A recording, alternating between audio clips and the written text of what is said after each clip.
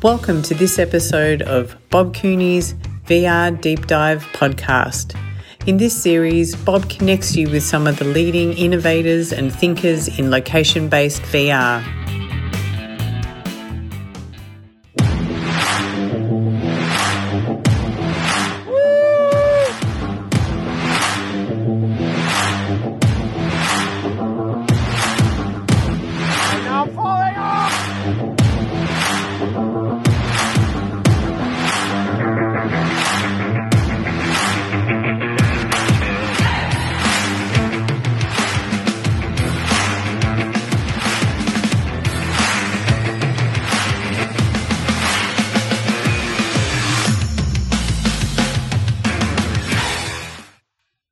I am Bob Cooney. We are live today with a very special edition of the Being Virtual show. We're live streaming to, 3 Facebook pages, Twitter versus Periscope, to Twitch, and on my website at bobcooney.com and beingvirtual.tv. And I am here with Peter Csathy. Say hi, Peter. Hey, Bob. It's good to be here. Oh, it's great to have you. So Peter is one of the people that I follow for insights in digital media. He's been in the industry for a long time. I'm going to let you tell a little bit about your background for my audience, who probably, because I'm not sure how much of our intersections have crossed over, at least until recently on social media. Got it. Yeah, no, happy to do it. I'll keep it really brief. So I've been in the media and entertainment and tech world for about 30 years, and I've worn just about every hat as you can imagine. Started off as an entertainment lawyer, don't hold that against me. Then I moved into the studios like Universal, New Line, became a business exec, doing a lot of international business deals, transactions. Then I became a serial entrepreneur. I built and ran and sold a number of digital media companies in video and music. And then for the past several years, I've been more of an advisor, a connector, a deal guy. And I also do, a fair amount of writing and thought leadership. Yeah, well, you've been somebody, as I've said, follow Peter. You've got a website, creative, creativ.media. Correct, that's it. You have a book you've just released. Talk about that. I do. Yeah, I do. I have a new book that in the madness of the pandemic, as we were all locked down, because I barely sleep as it is, I just decided to write a book. And so I wrote a book that I published just a couple weeks ago, so it's very fresh, called Viral Media, Entertainment in the Age of the Great Pandemic. And it covers all sectors of the media and entertainment business, essentially: video, music, immersive, esports, live, experiential. And not only talks about the way of the business today, but also going out into this decade and then beyond that. And if anybody's interested, what I'm doing is my own small gestures. I'm making it available for free to people, so PDF format. So if anybody's interested, you can just go to my website, send me a note via the contact list, and you'll get the book. Yeah, and I highly recommend it, by the way, because there's some great thinking in there. And we're going to dive into some of that on this show. And so I'm going to start out with something that I've been writing and talking a lot about. And I feel like there were two big stories in the last week in kind of the media entertainment space. And one of them was the theater wars. Yeah. And what's happening with, the movie studios versus the theaters and the exclusive distribution window, and how that's going to play out in the future of location-based entertainment, which theaters are a big part of. So what's your take on that, and how do you think that's going to play out? Well, you're right. It is the big story. It's really probably one of the, if not the headline of the changes in the media and entertainment world during the pandemic. So what changed things was obviously movie theaters are completely shut down. So Hollywood studios that have produced these big budget films, all of these movies, they either had a choice of either just waiting and shelving those movies until theaters reopened, or making them available on day one now, instead of in movie theaters, but in your homes. And Trolls World Tour from Universal Studios is the one that really broke this logjam, because it's something the studios wanted to do for a long time. And just really quickly, windowing, for those of you who don't know what that term is, windowing has been a decades-long phenomenon in the media and entertainment, in the world of Hollywood and movies. So what that means is that the theatrical window theatrical got the major films day one. And then they were held back from in-home distribution originally when it was DVDs, things like that, but now for on-demand streaming, on-demand purchase, all of that for about 3 months. That was kind of the window and how things have evolved. And movie theaters fought the studios tooth and nail to try to change that and experiment with what they call day and date release in home. So you would release the film on the same day in home, make it available for streaming on the same date that it was day one in the movie theater. But they only did that with like these little niche movies that nobody heard about, had no marketing budget behind them, and nobody other than the mother of the director wanted to see, right? Yeah, no, that's exactly right. That's exactly right. But one interesting thing, Netflix and Amazon, they started making quote unquote films. Obviously, like what does a movie mean anymore when you have television platforms like this? But they started making their big budget feature films and making them available on their platforms first. And so that already upset the theater owners. So there was a lot of debate about all this. And again, now the pandemic and the fact that we're locked in together in this collective quarantine really forced the issue and gave the studios the opportunity. The moral high ground, I would call it, right? Yeah, the moral high ground, the opportunity for the first time to really to do this experiment and feel like they could defend it because they had no place else to put the product. And so Trolls does $100 million in 3 weeks. Right. And then Warner Brothers says, hey, we're going to dip our toe in the water with Scoob, and we'll see how that does in the next couple of weeks. And so, but everybody's still saying, the theaters are still saying, the big tent poles, and you've even said this, the tent poles, and describe what a tent pole is. So the big movies, right? Right. So just one quick note about the economics of it, because I think this is interesting too, and then I'll get into the tent poles and what I see happening there. The typical split when a movie is in the theaters, over time, it roughly goes to about 50% to the studio owner, 50% to the movie theaters. So that declines over time. Like as it declines over time. It goes down, right? Completely. So it's above 50% to the studio in the early weeks. So if there's a $200 million grossing film, the studio just very roughly gets $100 million of that. Okay. So when you do the in-home distribution, it's an 80-20 split. 80% goes to the studio. So here's the way the math works. The original Trolls grossed about $150 million domestically. Given the split, it was about $75 million, $80 million to the studio.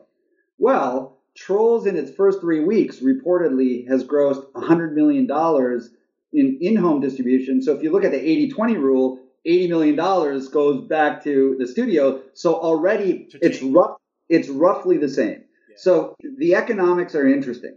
This is the way I see it playing out. I do believe that the genie is out of the bottle. So now that this has happened, studios are going to follow along. Kind of like when the pandemic, cities are opening up. And so it's hard for other cities not to open up. I see that the family-friendly films like Trolls, where you have younger kids and parents who need to find babysitters and all that, which gets expensive, they've been looking for this in-home release from the very beginning. Now there will be more. People will spend an unlimited amount of money entertaining their kids. Like, that's well known, right? We'll spend whatever you want. Here's your money, kid, right? There's no question. That's why Disney Plus does so well, by the way. Yeah. No question about it. And so I think that the family-friendly films, you'll see a lot more of those being released at home, like Trolls. Then I think that you'll see this was already the trend for, older people like me, where you have more adult fare, less, family kiddie movies. Those were already kind of being squeezed out of the movie theaters already, so indie films. So you'll see more, that was already a trend and that was already happening. But I think the teenagers, and to your point, like the tentpole movies, and the tentpole movies are the big, like superhero movies, the Marvel movies, the Star Wars movies, those franchise films that really are those are the ones that generate all the money for the studios. Those are largely driven by teens, and teens and early, young people. Those tentpole movies, they're events, and events will not go away, and events want to be held out of home into big places where people can congregate, and they will congregate again. I am optimistic about that. So that's the way I see this playing out. So I have another theory, and I want to ask you about this. So So large pay-per-view events, specifically around MMA and boxing, have been taking in big 9-figure hauls, right? And most recently, Mayweather against McGregor did $700 million in one night. Right. So do you see Disney, right, doing Star Wars at $100 for the first showing and doing $500 million or $1 billion in revenue in one showing direct to video? Because you only need a couple of million people you need a million people to drop a couple of $100. Like it's a big, Is that going to happen, or is that just too risky for them, or am I just looking too far in the future? Am I crazy? No, well, I think your point, listen, it's experimentation time, and it'd be foolish not to experiment. Now, when you put that kind of money behind a film like a Star Wars, it's obviously a massive risk to change the game, change the business model. But there's no question, what you just said, like that example, I believe could be massively successful, for sure, because it's an event in and of itself. It's newsworthy that you're doing this for the first time. So I think and would AMC have the balls to block Star Wars? Well, look, this is where if you start blocking those kind of films, then you start blocking your own opportunity, and they're already challenged in so many different ways. Here's the thing. I think that at the end of the day, what's happening, and already happened pre-pandemic, it's just being accelerated, that rules want to be broken.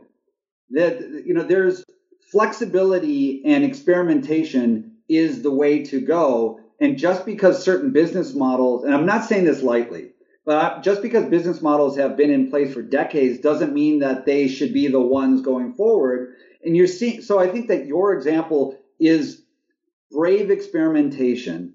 And ultimately, there may be ways for theaters to do things differently than they're doing and not just look at their economics the way they are. So as an example, like the Movie Pass, if we remember, $9.99 a month for unlimited, the theaters still got fully paid, by the way. The economics didn't work for Movie Pass, but they were great. People went into the theaters and they bought a lot of popcorn, and a lot of money was exchanged that way. So it's just a question of how can the economics be changed? And this is something that you may have read that I've written, that it wouldn't surprise me that even though a Movie Pass doesn't work as a standalone independent business, as part of something bigger, strategically bigger, like a Netflix or an Amazon, can you imagine that if you had Netflix, a super premium Netflix that's at $20 a month, I don't know, or as part of Amazon Prime, you get another benefit where you get unlimited theaters going into theaters. That could be really good for the movie theater business. Will we see, Jeff Bezos bought Whole Foods. Yeah. Does he come in and buy AMC theaters? Yeah, this is something that, again, I've written about this before, where I think that that would be a perfect example as a strategic move for Amazon, because Amazon takes a 360 view of customer engagement. They're brilliant this way.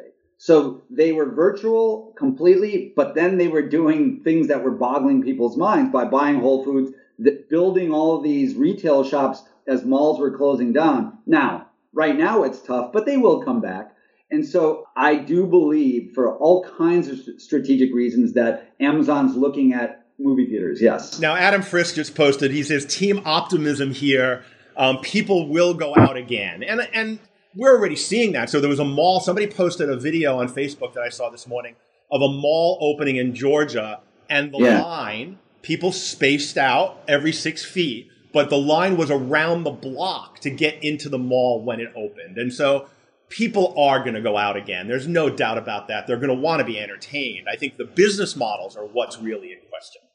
Yeah, no, look, this is something that's actually really near and dear to my heart. And so even in my book, you see the discussion, but I close my book with chapters about humanity and about the human need for people to get away from just looking down all the time and getting out into the real world, interacting, live experiences that are lasting. And I lived that life myself with my family, and it's made all the difference. And I absolutely believe that.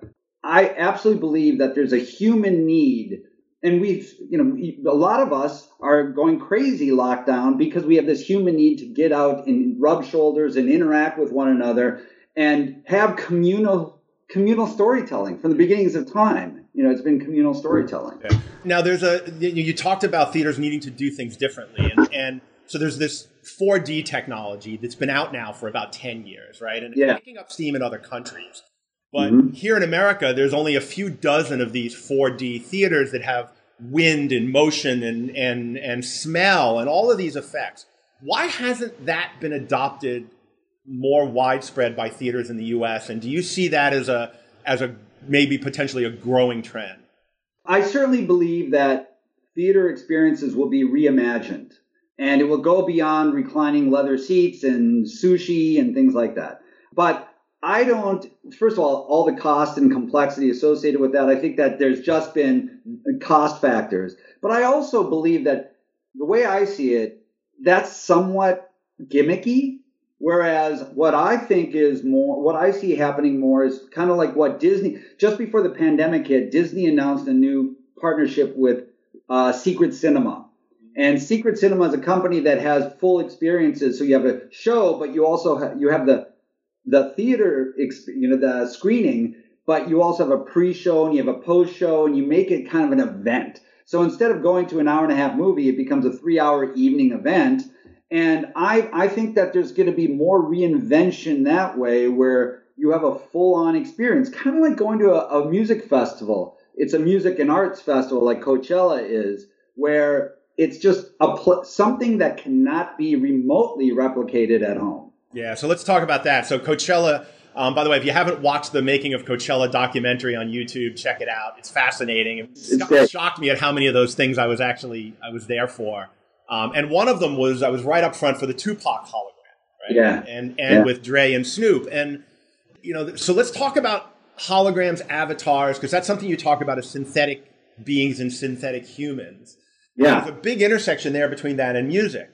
What's happening in that space, and where does that go? Well, I certainly think, look, on the music side, I know a number of companies that own rights, like publishing rights and master rights for some of the, many of the most well-known artists that have passed. And so there have been tours that have been scheduled, virtual tours that have been scheduled, and there's early fascination with them, but there's also a lot of resistance from people who think that that's blasphemy to be doing something like that. I do think that as the technology gets stronger and stronger, this virtual presence, whether you are somebody who passed away or not, virtual presence is going to be something that's a very significant opportunity. So it's going to be in music, but also think of conferences or musicians who are, right now, let's talk about musicians for a moment. Touring is the primary mode of financing their lives and their creative works, and completely shut down now. So now there's the scramble for artists of every size, by the way, not just the indies and the small guys. Everybody's trying to figure out, okay, my portfolio's down if I have a portfolio. I'm not able to collect money. What can I do now? Well, so there's a lot of experimentation with live streaming. That's great. But imagine where you're able to do things that are, if you're able to be, instead of touring where you go to one show every day or every 3 days, now you can be in 10 places in the same day. I can be with you, being interviewed with you. I can pop in at a conference and sing a song. I can, give a little spiel at someplace else. So I can be in all these different places, and I can charge money each time. I think that's really, really interesting. So virtual presence that way. And then there gets to be things like that you really are very deep in. Like, there's a really interesting company called Red Pill VR. I'm not sure if you're familiar. Like Red Pill, what they're doing, I think, is very cool, and I've demoed it, where you can be from your home through virtual reality. You can be with Diplo and interacting with Diplo, who's far, far away, but he's actually live. He's DJing live himself from wherever he is, and your friends can join you from wherever they are, and you're dancing together and interacting together. In VR, like literally in an immersive 3D environment. That's the thing that's amazing with what they're doing.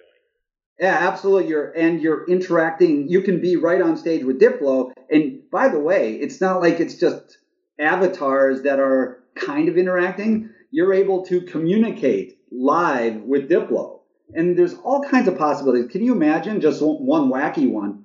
I saw this film that was on Amazon. It was about live streaming amongst Chinese influencers in this culture that's out there where they're these influencers are live streaming and almost like begging their followers to pay them money. And some of these followers are paying hundreds of thousands of dollars to be noticed, just so their names get up or they get a shout out from the influencer. And it's fascinating. So you can imagine that there are different ways to monetize in not so blatant ways, but by special recognition, because everybody wants to be recognized. Yeah, everybody wants to be seen. And it's fascinating. The statistics on how much money people pay, I read that there's, on average, gamers spend $120 a month paying donations to live streamers. Yeah. Like, because you talk about how much money is there for the streaming wars. We're talking about nickels and dimes compared to how much people are paying streamers just on Discord and on Twitch and YouTube.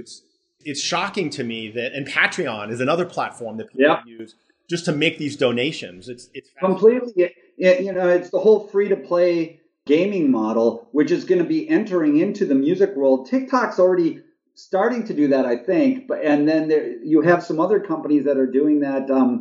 China-based company, I forgot the name of the streaming company, but that does a lot of that kind of micro-transactional stuff. And we've seen it in the gaming side, just like you said, where people don't want to pay to try something, but once they're in the moment, once they're in the experience, it's pretty amazing how when you make it easy to just, contribute, buy this, like merch, special merch, if there's a timer on it, then money will flow. And then, and I don't want to sound so commercial about it either. Like Patreon and some of these platforms, as you said, like Patreon's purpose is you go in because as a consumer or as a fan, because you love this artist, you want to enable them to have a career in their art. Yeah. And so you're a patron of them. You're happy to invest in them. Yeah. And I think music is a special area that way. That's the end of part 1 of this interview. Please join us for parts 2 and 3 shortly.